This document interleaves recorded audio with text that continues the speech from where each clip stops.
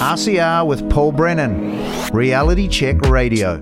So yesterday it was the Convoy of Courage to Wellington, and we'll find out how that was received in just a moment. But people walked down the Golden Mile of Wellington. Brian Tamaki was there, and quite a few hundred people with him. And Sue Gray also. I think, Sue, you flew in from Westport for it, did you? I did, yeah. I've been campaigning over in West Coast Tasman electorate, but this was a big event, so it was well worth coming over to Wellington for. Okay, so the Convoy of Courage. I saw on social media a few pictures posted of the desert road. So obviously there was a convoy that came down. How many people gathered in Wellington yesterday in that case? Look, quite a few thousand people. I'm not sure if we've got an official number, but I was walking down at the front of the convoy and looking back down the street, the entire street seemed to be filled way, way back up. Lambton Quay. So it was one of the bigger ones, one of the ones like we'd had prior to the big Wellington Freedom Village. I'm always curious about how people on the footpaths react when a protest goes by. Were there many? Because that place is a bit thinned out compared to how it used to be in terms of people on the pavements. Yeah. And was there just curious onlookers? Was there any sign of support? How was it? Yeah, no, there was a bit of a mix. There weren't many people. Like Wellington doesn't seem to be nearly as busy as it used to be. And I think they'd told the public servants to stay home because we might be too scary for them. So there weren't a whole lot of people out on the street. But the people that were there were actually pretty open and receptive. Quite a few people were waving. There was quite a bit of media there, actually, which more than we've had in the past. Now, just before talking with you, I was talking with Jaspreet Boparai, and she was on the Agenda 2030 virtual meeting, as it turned out to be yesterday. And I believe that was because the live get-together that was planned it went virtual because they were scared of you guys. Have I got that right? Yes, you've got that right. I actually signed up to it because I thought, well, it might be a good way for me to get into Parliament grounds if there was any difficulties because of police obstruction. So I signed up to go to the virtual, at that time, a conference inside Parliament, thinking it could be interesting to pop in and have a bit of a look. And about probably a week ago, I got an email to say that no, because of threatened protesters, it wouldn't be safe to have the conference at Parliament, and it was now going to be a virtual conference. So it wouldn't be safe, because they were feeling physically threatened. They were anticipating violence towards them, were they?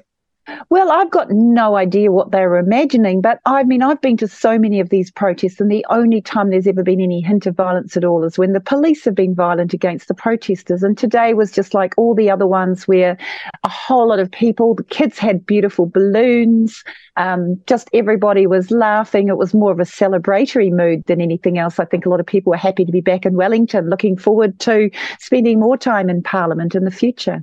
So the safety thing is like a performative art, really, is it?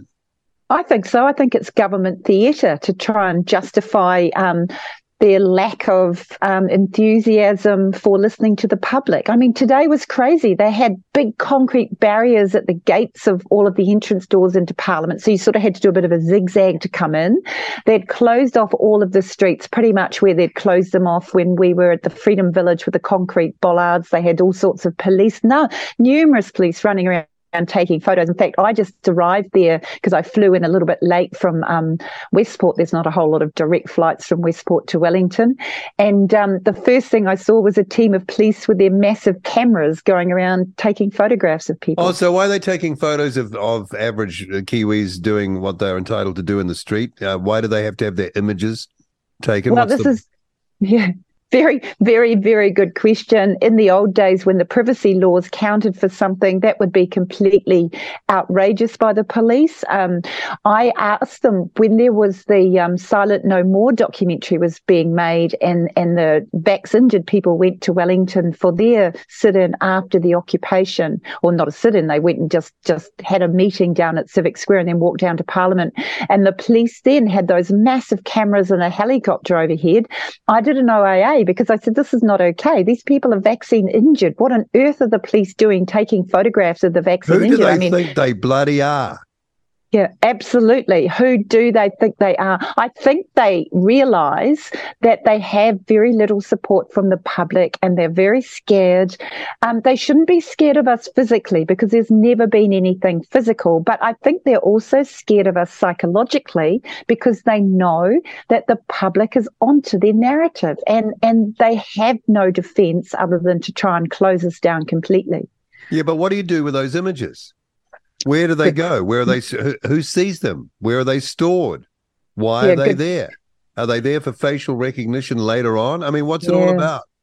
What is it all about? I mean, hey, they've probably got a few photos of me already, so I'm not overly worried. But they, in my view, they have no right. They have no legal right to have the police taking photos of peaceful protesters. I mean, it's a right in New Zealand. The funny thing is, you're going to love this. I've been at all these election meetings with Damien O'Connor because he's the West Coast Tasman current MP, and he arrives with all of his notes that some of his advisors have presumably written for him.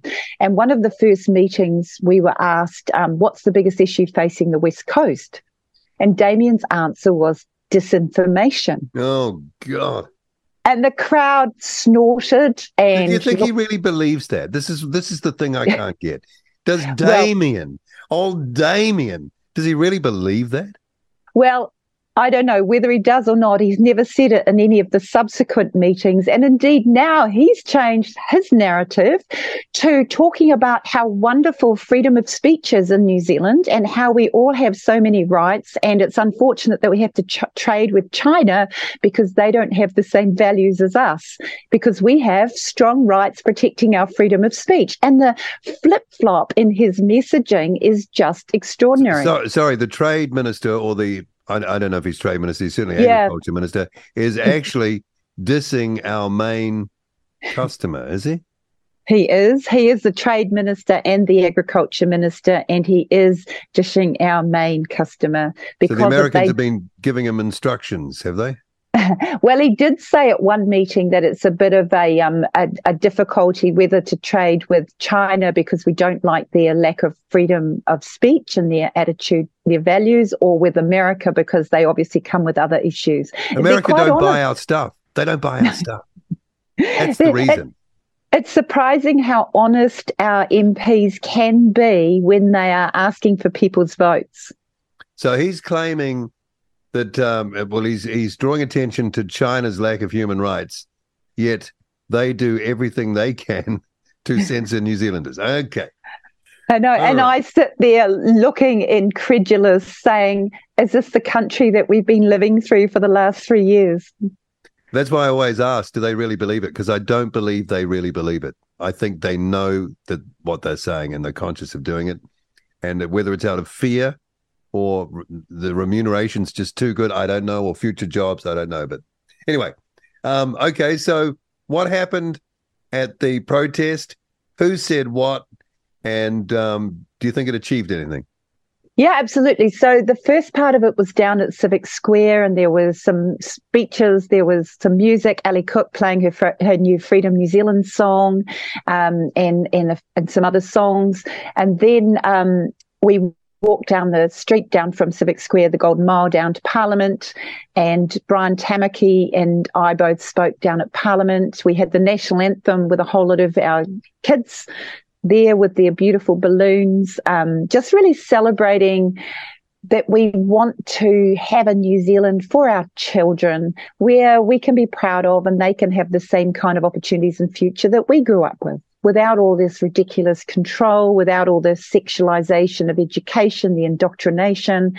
You know, let's take back New Zealand for people, not for the globalist agenda.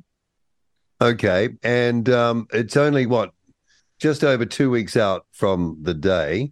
So how are you feeling about that?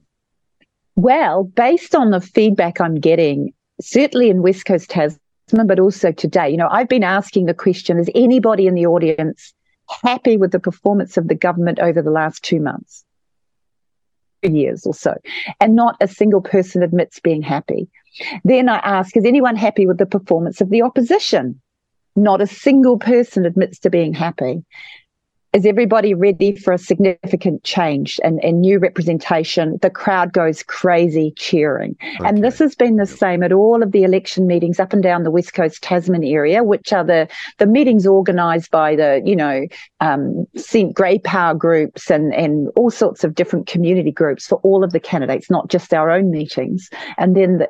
But exactly the same response today in Wellington. So it's pretty exciting, really.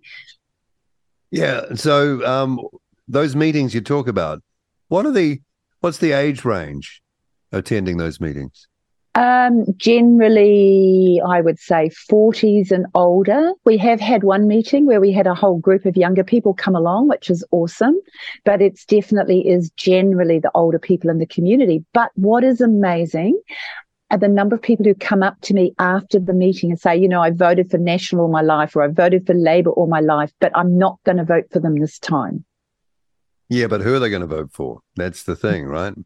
Well, that the way they speak when they come and talk to me, they say, well, we'd seen these stories in the media and we thought that you must be a bit crazy, but now that we've heard you speak, we're going to vote for you. So there's a huge amount of support. Maybe it's a freak electorate. I don't know. I don't think so, though. I think that there's a whole lot of sensible, grounded people that have come from all sorts of different backgrounds. You sit through and you listen to the Greens' voice of doom and gloom. Well, who would vote for that? You listen to National's spin.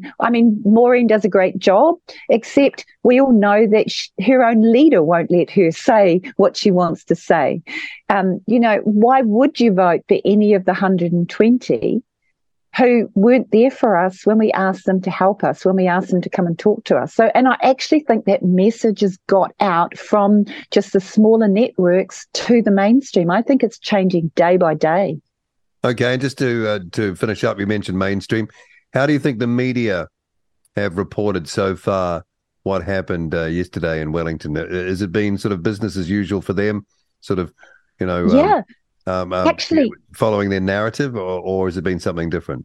Yeah, actually a bit different. I haven't had a really good look at it, but what I did look at, Stuff actually did almost accurately report blow by blow what was happening, and in a reasonably positive way. I haven't seen that kind of reporting from Stuff before, and I wonder if they know that the writing's on the wall.